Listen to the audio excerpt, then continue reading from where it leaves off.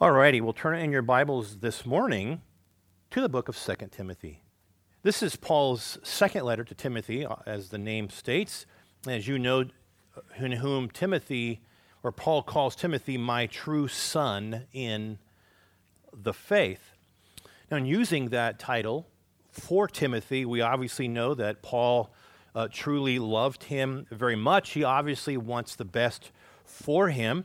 And we have seen that, if you've ever studied the books of 1st and 2nd Timothy, but you can see that on the pages of both of his letters to Timothy, that he has not only tried to build him up in his personal life, just his own personal walk with Christ, but he also gives Timothy instruction and warning and counsel, direction, all of the above, as it pertains to the ministry that Timothy was involved with in Ephesus.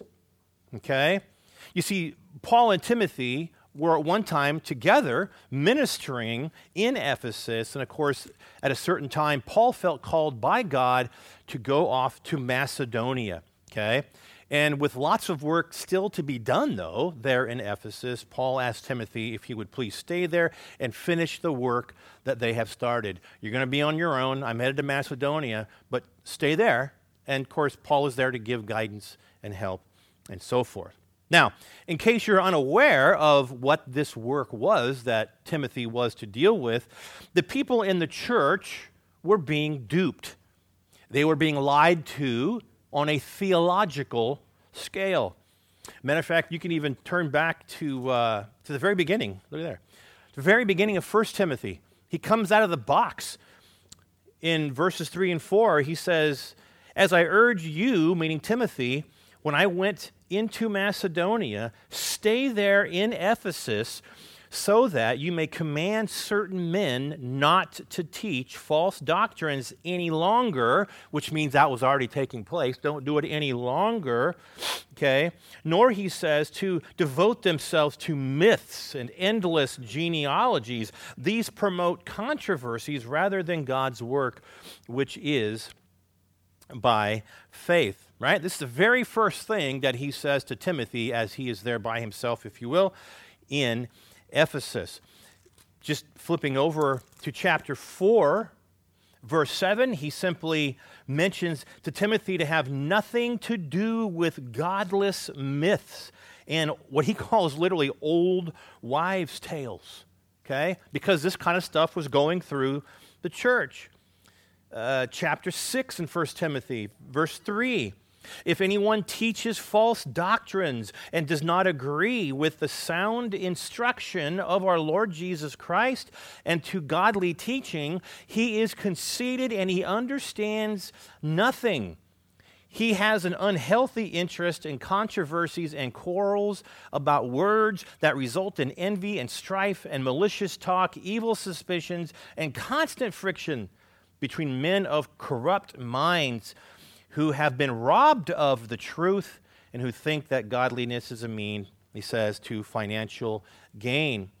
One more, actually, right at the very end, verse 20 there, chapter 6, he tells Timothy, guard what has been entrusted to you. This work, the word of God, guard this to your care. Turn away from the godless chatter, the opposing ideas of what is falsely called knowledge.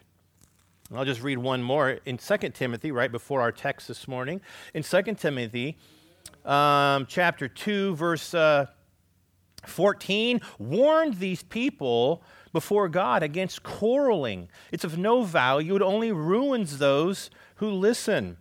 Verse 16, "Avoid godless chatter, because those who indulge in it will become more and more ungodly.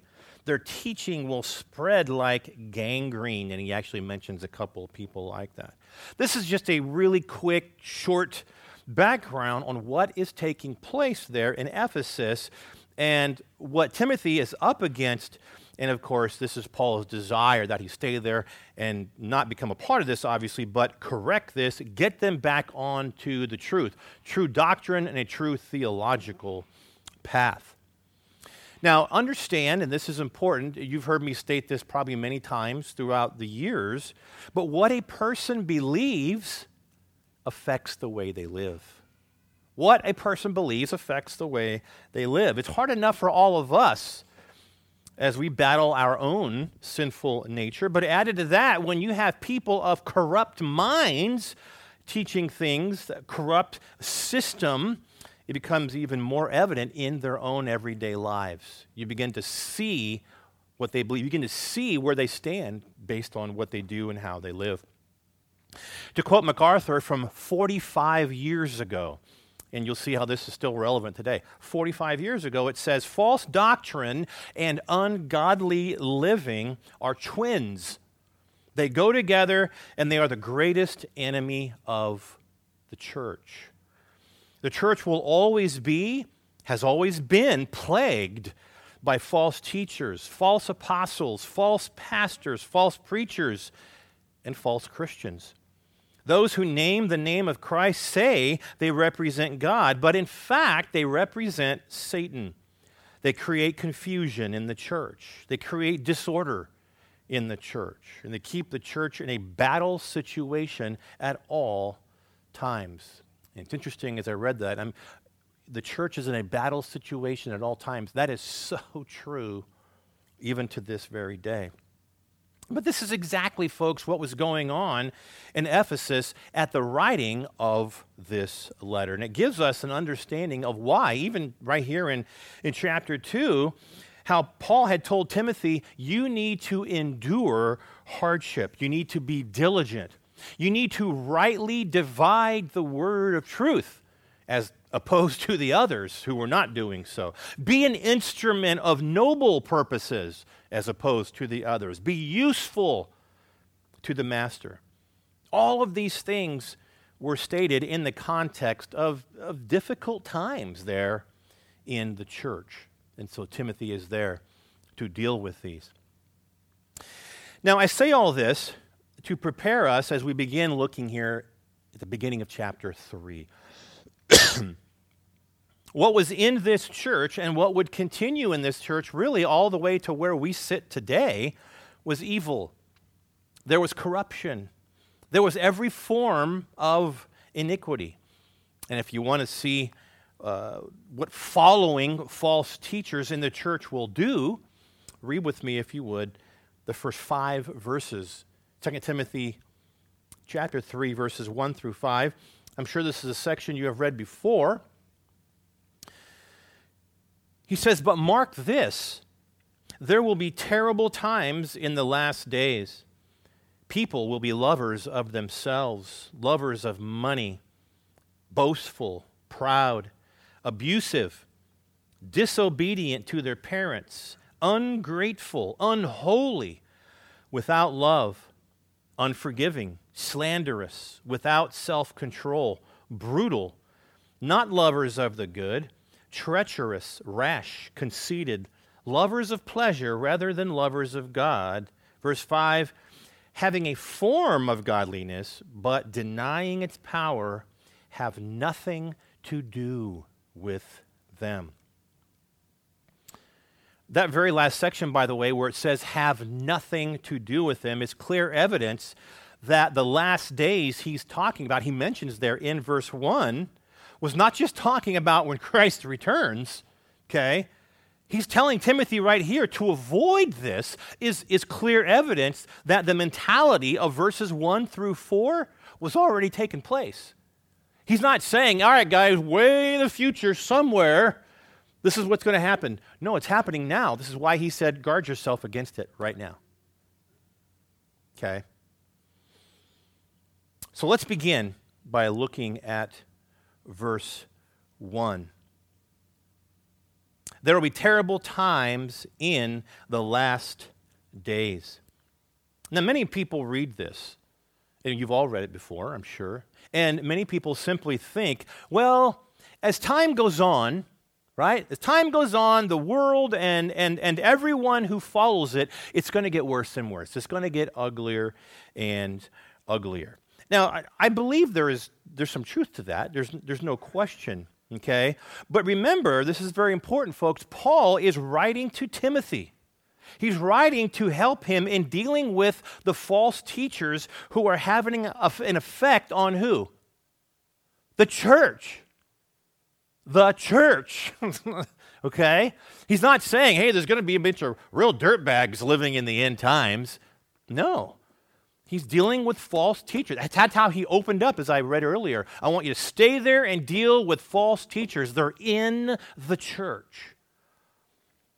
And so he's writing this because they're having an effect on the church, the people.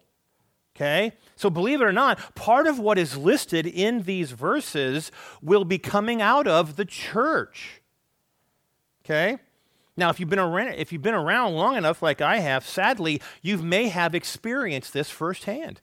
You look at some of these things right here, and you're seeing some of it and going, yeah, I've known people to act like that. I've known people to live like that. I've known in certain situations those kinds of sinful attitudes come out of the people that I've attended church with.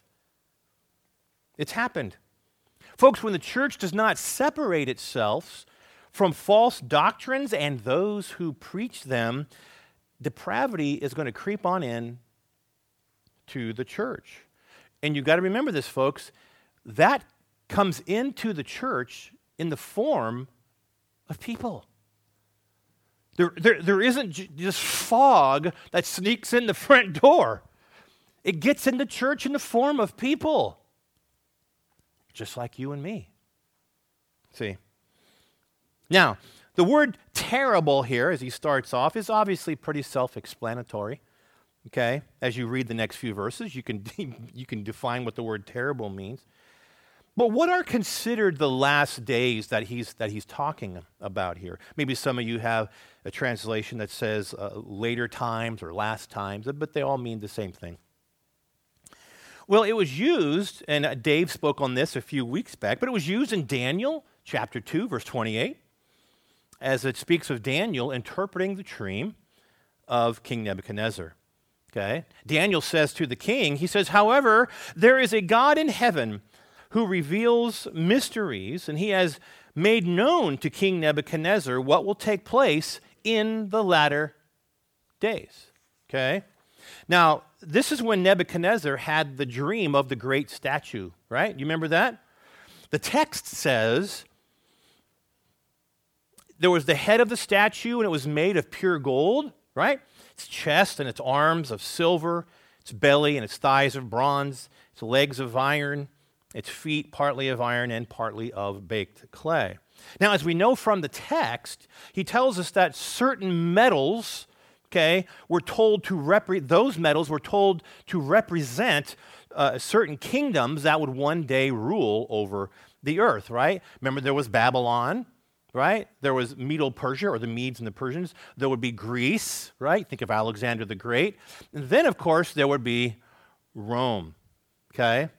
And therefore, in that text, the latter times were mentioned. We're actually talking about 600-ish BC all the way to the time of Christ. That's who was in charge when Christ was on this earth, was Rome, right? Acts chapter 2, the day of Pentecost. Peter stood up to preach, gave this phenomenal sermon. Just after the Holy Spirit had been sent down upon the people, Peter applied that time. He used it and said, well, this is what Joel spoke about. Okay, this is what the prophet Joel had to say. In the last days, God says, I will pour out my spirit on all people. Okay, and so Joel said in the last days, that's what's going to take place. Peter just applied that to what took place at Pentecost, and therefore, that Pentecost was actually the first pouring out of this Holy Spirit. There will be once again in the last days, because if you continue to read that section in Joel, or actually even in Acts chapter 2, it's about 5 verses. It talks about when the sun will be darkened, the moon will turn to blood, and so forth. Well, that's not going to happen until, we're talking the second coming of Christ. Okay? So it will definitely happen then, but Peter also applied it there, where it speaks of latter days. Other times, just real quick, when these words were used in the first century, 1 John 2:18 simply says, children, this is, he says, right now, this is the last hour. 1 Peter chapter 1, verse 20, Christ has appeared to us in these last times. Hebrews chapter 1, verse 2. In the past, he says, God has spoken to our forefathers through the prophets at many times and in various ways. But in these last days, he has spoken to us by his Son. You get that? These last days. Hebrews chapter, this is the last one, Hebrews 9:26. The author mentions how the time of Christ's sacrifice was the consummation of the ages. Okay? So from this context here, from Paul and Timothy's perspective, the last days were there in the first century. There's no question about that. And therefore, by default, guess what? We're still in them today, aren't we? If the last days were in the first century, we're still in the last days today. And of course, as a result, theologians will typically look at the term last days and simply say it's pretty much from the first coming of Christ all the way until the second coming of Christ. And typically, this is known as the church age, the age of the church. Okay? So it's a pretty long period of time, all right? And in this period, I mean, from all the way back there, a couple thousand years ago, we're still hanging in it today. In this period, he says in verse 1, there are going to be terrible times. Now, as we enter into this list of what is defined as terrible, I want to state one more time that we're not just talking about the world. So many Christians have just read this and just say, this is the world around us. Well, it's true, but is that specifically in what he's talking about? Not necessarily. There's no question that this is explaining the evils of the world, right? That's not an issue there. But in context, that's the problem. It should only be the world. Do you see what I'm getting at? Sure, this is how the world lives. This is how the world acts. Well, the problem is it's going a little beyond the world. It's sneaking its way into where? The church. It's the church. But in Timothy's case, with this corruption of the false teachers in the church, they now have themselves reflecting, if you will, the world's evil within the church. Okay? So I believe this is a depiction of the church and the danger that is in the church, if you will, from those who falsely represent God. Those teachers have an effect on us people, right? But they falsely represent God and many things. Okay, trust me, folks. If I gave you the job, if I said, here's your homework for this week, I want you to spend 24 hours watching TBN. Okay, the Trinity Broadcast Network. Now you'll find a couple of people. They're like, okay, they're legit. Okay, a couple. Trust me, that's about it. Okay, but when you listen to those people, because that is the epitome of false teaching, that is like the network of false teaching. When you look at that, you're going to go, oh, I know exactly what Darren is saying. Look at them, listen to what they say, listen to what they write, look at how they act. You're going to, oh, yeah, that's exactly right. Some of them can probably fill half of this list that we're going to look at today. It's sad, but it's very real. It's very real. Okay? Let's begin with verse 2. Understand, I'm not going to spend a lot of time on each one of these, okay, because I want to get through them all this morning, okay? But the first thing he mentions here is, here's a problem. It's to be a lover of yourself, a lover of self. You can look at that as being self-centered. You can look at that as being narcissistic, okay?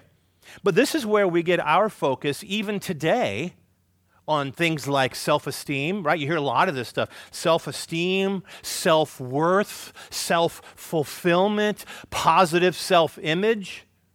Folks, if all I gave you were those 4 words right there, that in itself is every single speech you hear from Joel Osteen. That's all it is. Everything I just said, that is what it is. 40,000 people attend there every week. being suckered by this same garbage. It's the love of self. Read the list that he tells these people to think about themselves. Look at yourself. I am beautiful. I am wanted. I am blessed. I am. Wow. The pride of self-love is the all-encompassing deadly sin that really grips the human soul and is the foundation of all these others. It's like it begins there. All these other sins, if you will, begins with the love of self. One man said this, speaking of this list that we're going to go through, one man said this, this list might be called the sewer out of which the rest of these ugly sins are discharged. This is just a sewer which each one of these sins is discharged from. Every other sin you read, it's like it starts with self-love. A life that is focused on self means nothing matters more than you. That means when your love for yourself is raised, where does your love for God going to go? Well, you're not up there on double thrones, right?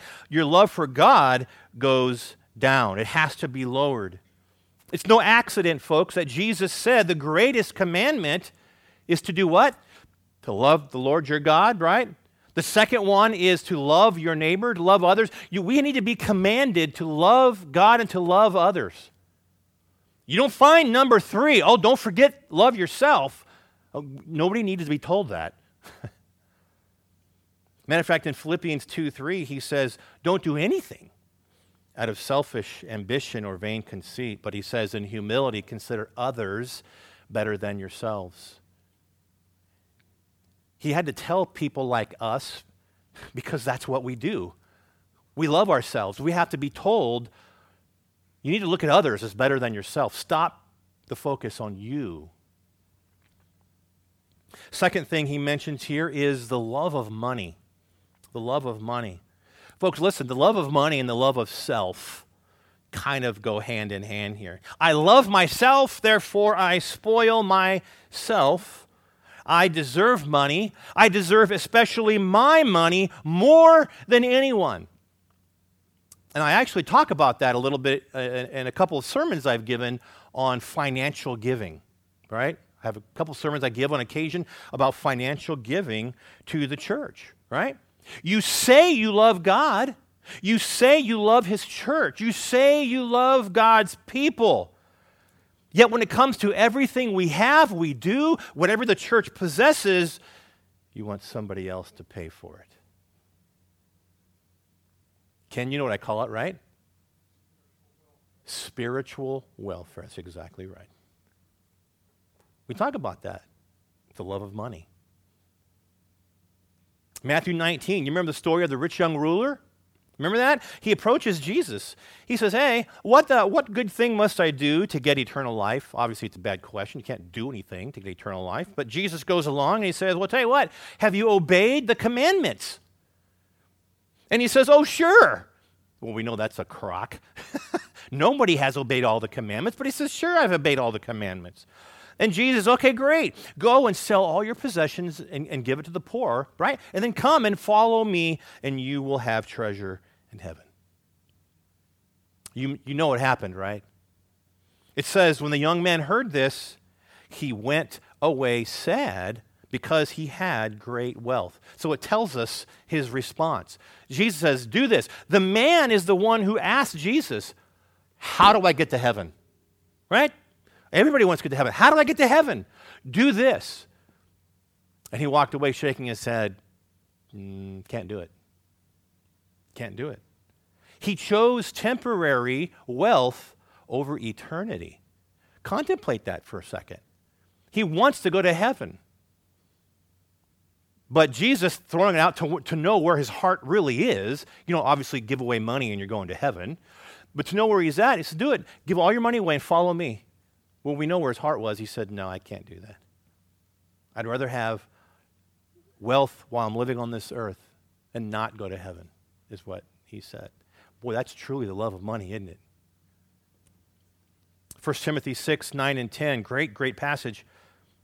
People who want to get rich fall into temptation and a trap and into many foolish and harmful desires that plunge men into ruin and destruction.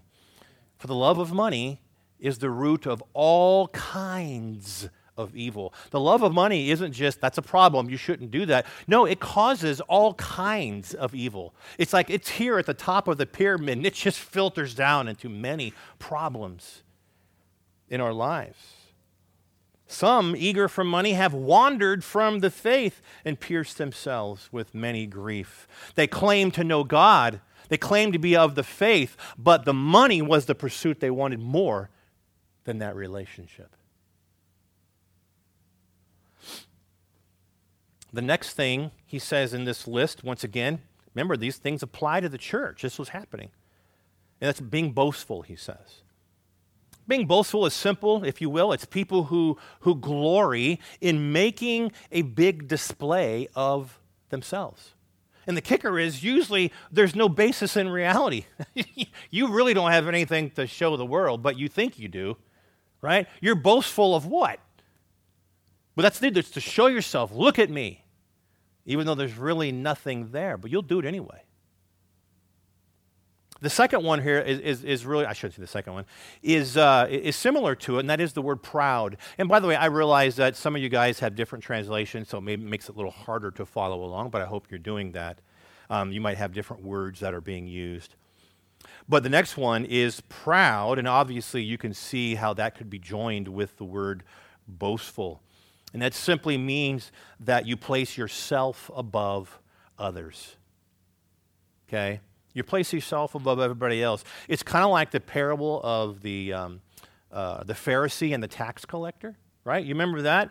Luke 18, Jesus said that the religious leader, they trusted in themselves that they were righteous, right? That's pride, isn't it? They trusted in themselves that they were righteous and viewed others with contempt. How do we view ourselves versus how do we view others? Right? I've said it before. We love to look at ourselves with a telescope, don't we? But we look at everybody else with a what? A microscope. You were listening that day. The next character flaw, if you will, he mentions is the word abusive. In the New American Standard, I think it uses the word reveler. We don't use that word too often. But he uses the word abusive. This might surprise some of you, but the Greek word there is blasphemos. This no-brainer, obviously, that's one of the words where we get our word blasphemy. Okay? These are people who not only have no problem verbally abusing others, but they don't bat an eye at abusing God either. They have no problem with it whatsoever. Now, the literal term, it means to speak out against somebody, or it means to slander them. Okay? And remember, folks, the tongue follows the heart, right? Jesus said that himself in Mark 7. The tongue follows the heart. For someone to slander another person, especially Almighty God, folks, you don't have to wonder what's going on inside. Okay? When someone does that, speaks that way, or even uses the Lord's name in vain, you don't have to wonder what's happening, what they think of God, or if they have faith or not in Christ or anything else. It's a given. See? Now, as we continue on in this list, obviously, as you know, it's a very long list.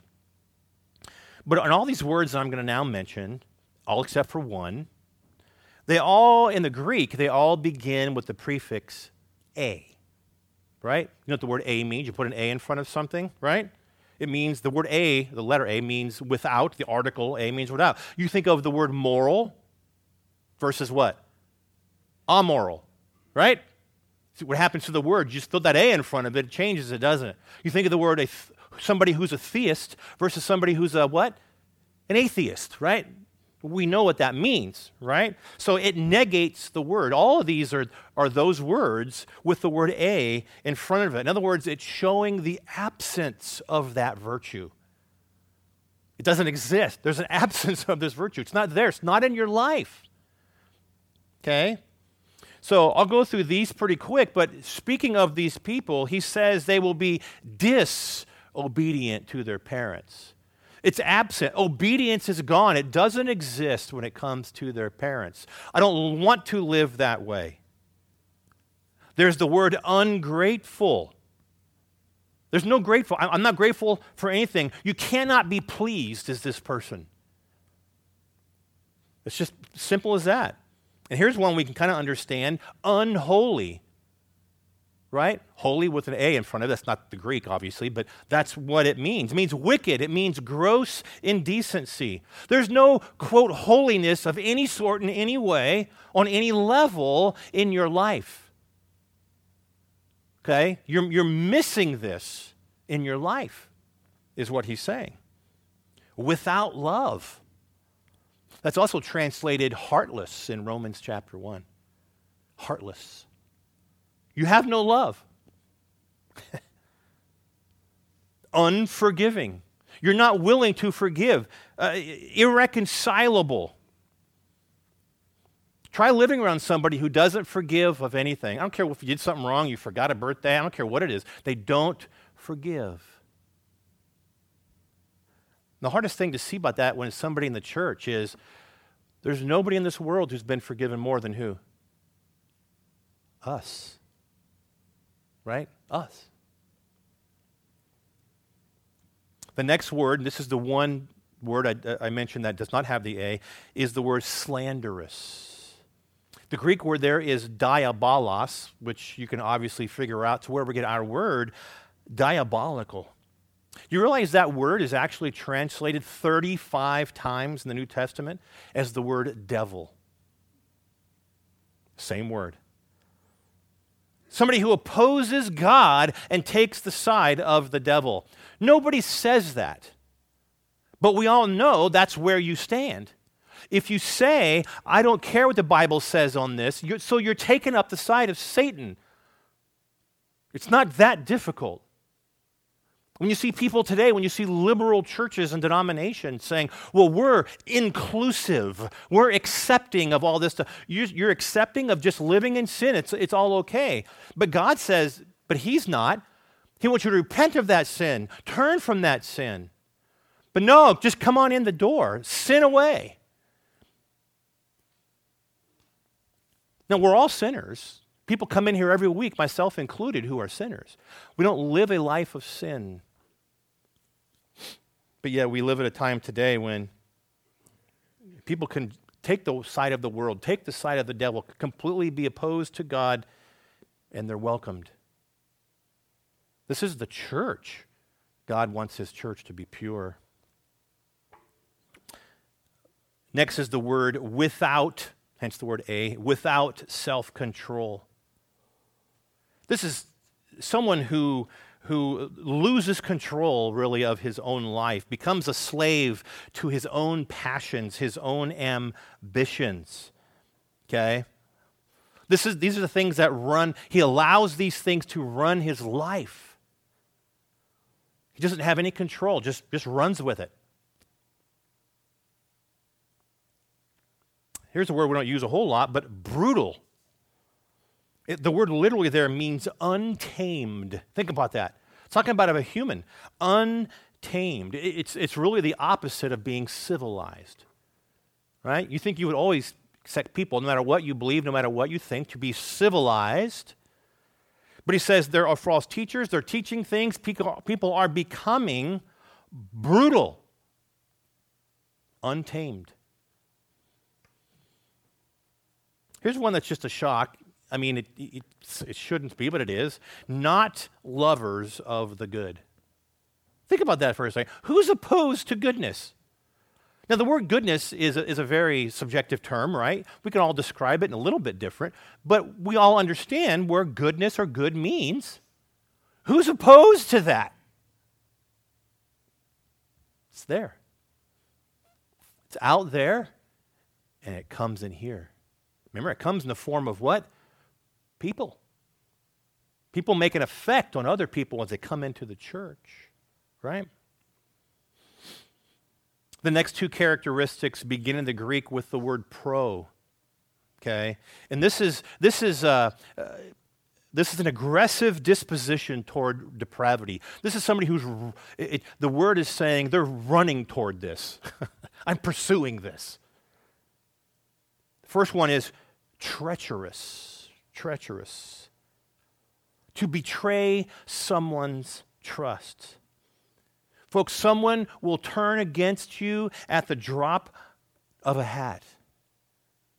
The person in the church that you thought was your friend, the person that you worshiped with, you saw every Sunday or Wednesday at a Bible study or whatever, all was good. You felt like you enjoyed good fellowship with them.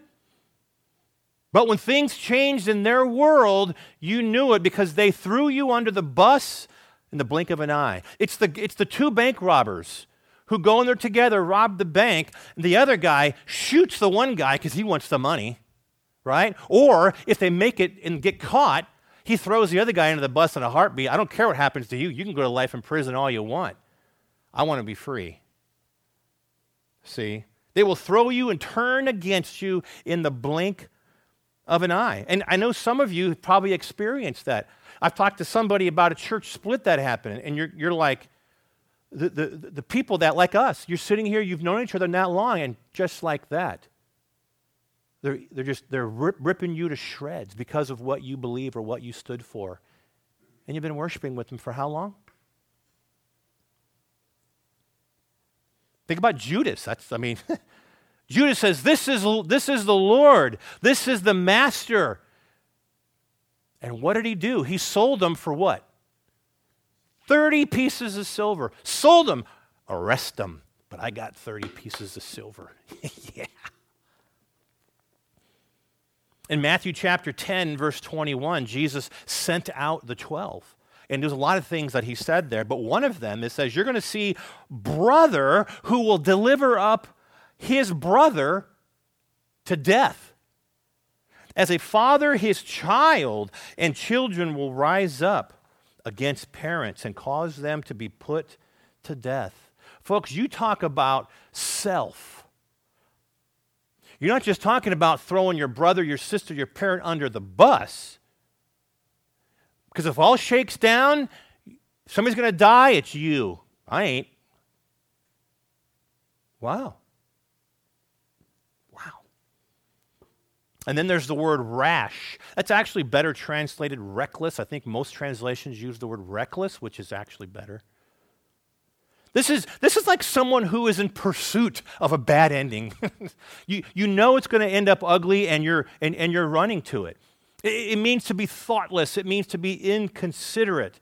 This is somebody who literally lives under the influence of their three best friends, me, myself, and I. They do it at any cost. They do it no matter the outcome. We can think of being reckless. Doesn't matter. At any cost, I'm going to pursue that. I don't care if it hurts you. I don't care if you lose your investment. I don't care. Maybe you guys know somebody who's like that. But once again, folks, these are not just things that happen on the outside world. Sadly, they're allowed to creep into the church. And all of a sudden, people are buddy up with it. Final two characteristics there are the word conceited and lovers of pleasure rather than lovers of God.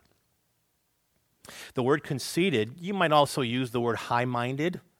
Okay, sometimes we use that term full of themselves. You've probably used that term yourself before. This is how far a person can go with this. 1 Timothy 3:6. This is where Paul is talking about the qualifications of an elder or a pastor, an overseer. Paul said they should not be a new convert unless he become conceited, there's the word, and fall into the condemnation incurred by the devil. Folks, people can fall pretty heavily. You're so conceited, you fall into the same condemnation as the devil. Later in that very same letter, chapter 6, Paul states the conceit is the sure mark of, guess what? A false teacher. Again, by the way, showing that connection between what you believe and how you live. Okay? Once again, go watch TBN. Go watch some of these false, especially the word faith teachers. You want to see arrogance? Go watch them. Listen to the words they say. It's outrageous. This morning, Dave was teaching through Daniel. And, as we're talking about that. Remember when Nebuchadnezzar, before he had to go out and eat the grub of the field, he talked about his glory, his majesty. Who uses those words to describe themselves? Right? Well, that's conceited, isn't it? And lastly, there are people who are lovers of pleasure, who love pleasure rather than love God. When you see a false teacher, that is something that fits like a glove right there. Okay? The Word Faith movement, call it the name it and claim it movement, whatever, they are living examples of that statement. Now, and I want you to notice, by the way, what I said. I didn't say that they're lovers of pleasure more than lovers of God. Do you see what it says? It says they're lovers of pleasure rather than, or maybe you want to use the word instead of, lovers of God. Folks, the true God has no place in the thinking and the living of the false teacher or somebody who follows that. They're in hot pursuit of something. Like I've told you before, I used to feel sorry for these people who would follow the Benny Hinns of the world and the Kenneth Copelands and the Joyce Myerses and all of these goofball false teachers until you begin to realize, wait a minute, they're there, they're sitting there, they're going there every week, they're reading their books because they want what they're offering them. I don't feel sorry for that anymore. The Bill Johnsons of the world, which is Bethel. People, they want this. You don't want God. You don't. You want experiences. This side over here, you want money. I listened to something 2 days ago where Kenneth Copeland talks about God wanting us to be rich. If you go there and you eat that up, that's why you're there. You're lovers of the money rather than the lovers of God. You don't want God, you want to be rich.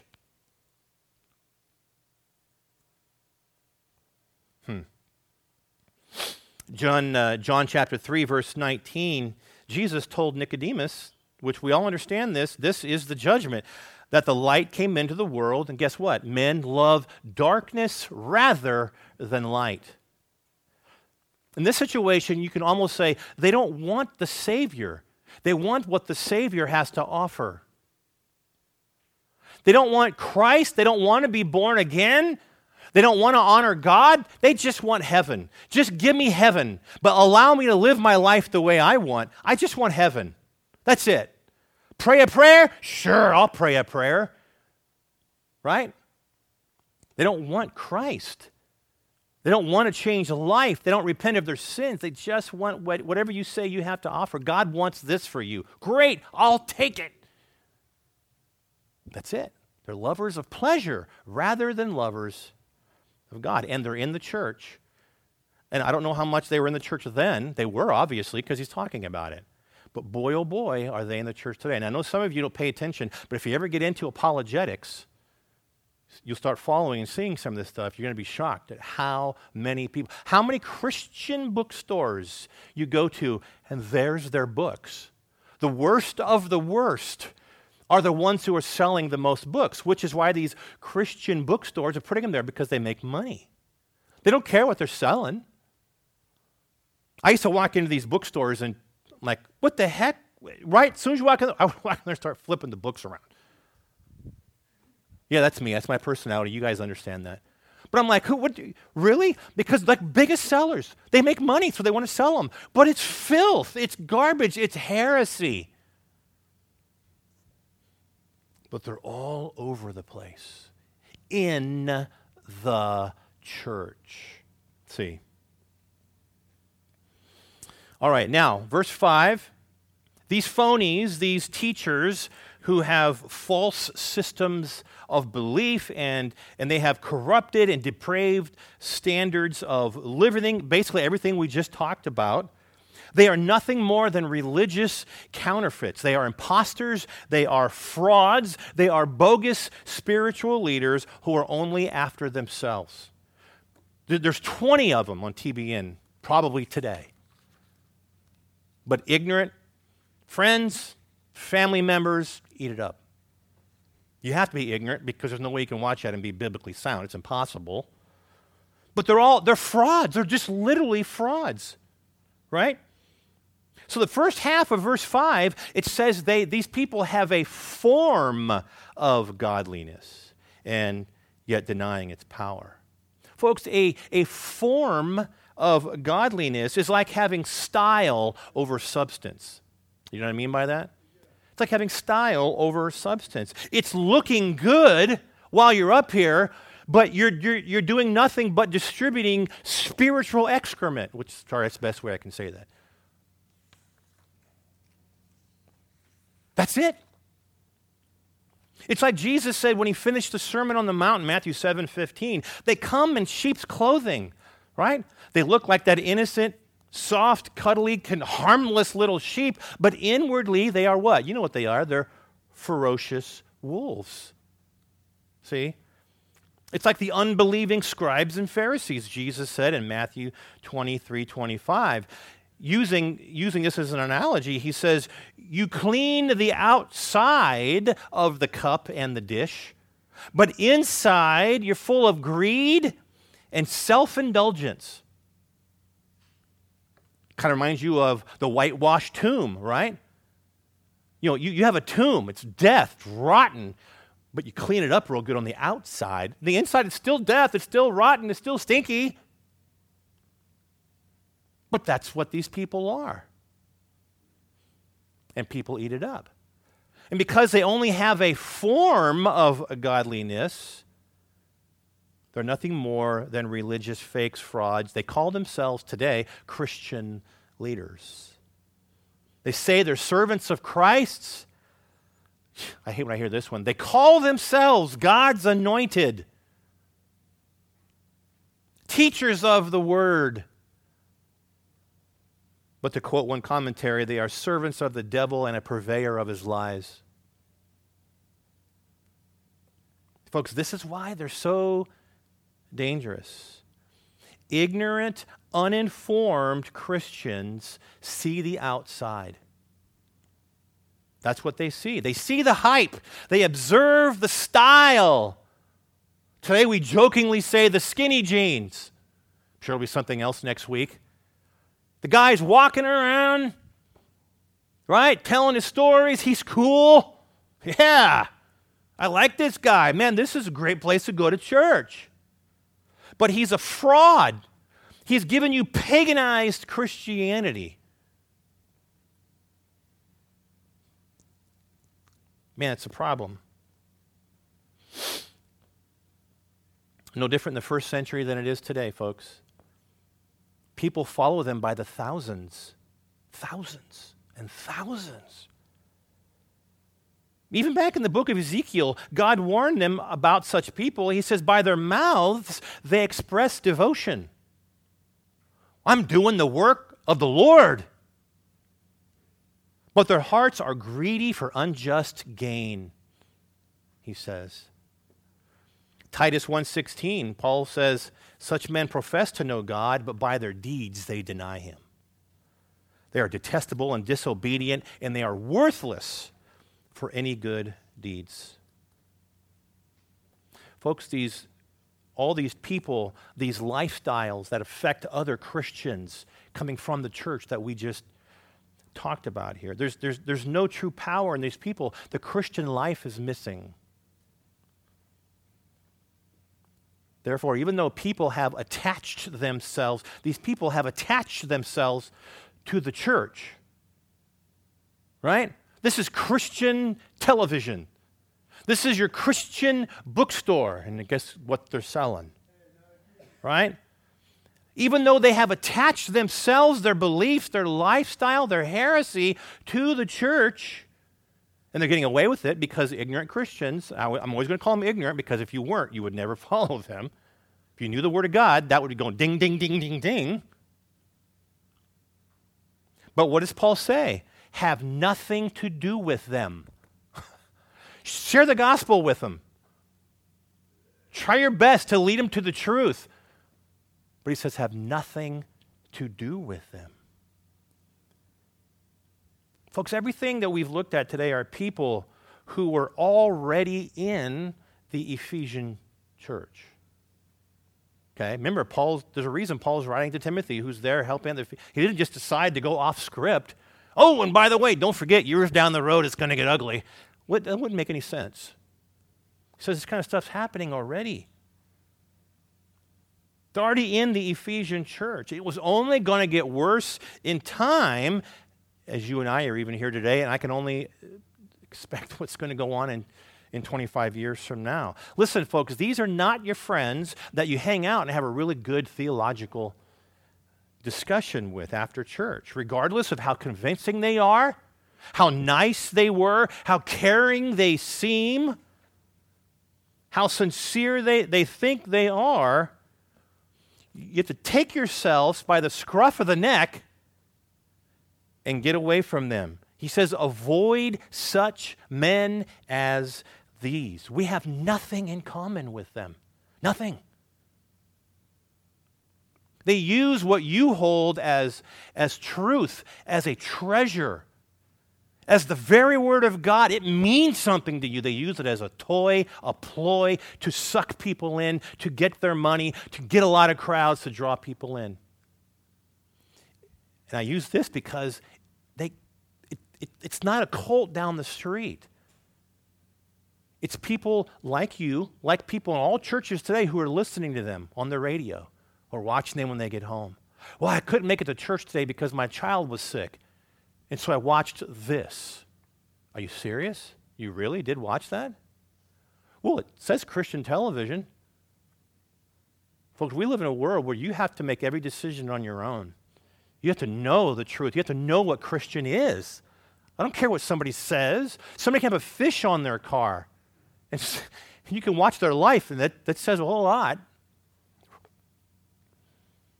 Listen, there are 3 guidelines. I'm sure you can pick up more. There are 3 guidelines for being able to judge a good teacher and or preacher. First thing is to measure out their doctrine. Okay? The specific beliefs and ideas that they advocate. What's their focus? Right? Is it Scripture? Is it the whole of Scripture? Is Scripture the basis for everything they do and believe? Or do they jump around to another Bible passage here and there to try to use it to prove some point? Their point is outside of Scripture, but they want to use Scripture to prove the point because their point doesn't fit into God's Word. But if they use something out of context, it seems like their point is, isn't it? Does their creed measure up to Scripture? And if people belittle the teaching of doctrine, you just walk away, that you're done. And I know people who do that. I know people 10 years ago who would look at me in the face, who would come to discover, why do you teach like this? Why do I teach the Bible verse by verse? Well, God wrote it all, so on and so on and so on and so on. Well, teach me, I don't need to know doctrine. Really? You don't? Who'd have thunk? So I'll just say, you know what? Go out and be loving. You're done. Church is over. Right? Go out and be nice. Go out and do this. Go out. I mean, what? People who say you don't need this, that you'll share right there, that's a problem. The second guideline is to examine, as we talked about today, examine their personal character, a reflection of their lifestyle. I don't care if the person comes across with good orthodox beliefs. Ugly living informs you of a godless heart. Oh, but he believes the same thing I believe. I don't care. And thirdly, the measure of a godly leader are his most devoted followers. If they're weak, if they're confused, if they are unconcerned about doctrine, if they are living in a way that does not reflect biblical standards, that means the leader himself is not godly. Godly leaders will not be satisfied with ungodly converts. Christ-honoring, scripture-loving teachers and preachers will produce Christ-honoring, scripture-loving converts. There's a reason why, and any church can say this, but there's a reason why a lot of people won't come here. It's because we teach the Bible. We teach the Word of God. I don't want to hear that. I want to hear what makes me feel good. I want to hear you tell me I can get rich. I want to hear me say, feel good about yourself so you'll go to heaven. Whatever. They don't want to hear the truth. You always kind of know these things. There's a lot of great churches out in this world today, but a lot of the bigger ones are the phoniest of all. Because they preach, they have itching ears, right? They hear what they want to hear. I've always jokingly said, you know what, this church would double in size next week if I changed our name to the First Pot-Smoking Church of Lynchburg. Just whatever they want. Oh, dude, you can go there and smoke pot? I'm there. It's a joke, but that's true. Religious charlatans, on the other hand, will produce converts in their own image. When you look at these phony teachers, when you look at somebody who follows a lot of these people, the Paula Whites of the world, the Johnsons and the Benny Hinns and all these people, there's many of them, you won't find any of them that you will sit there and have a great theological conversation, that you can really just have a great fellowship around the Word of God. You can't. When I was a contractor, trust me, folks, I went to people's homes every day, different home every day, to do something, fix something, install something. I always try my best to talk to people. And you find somebody, and many of them are like that, you can't have any conversation with them about the Word of God. It's all this hype, this experience, this, stop. Really? You just can't.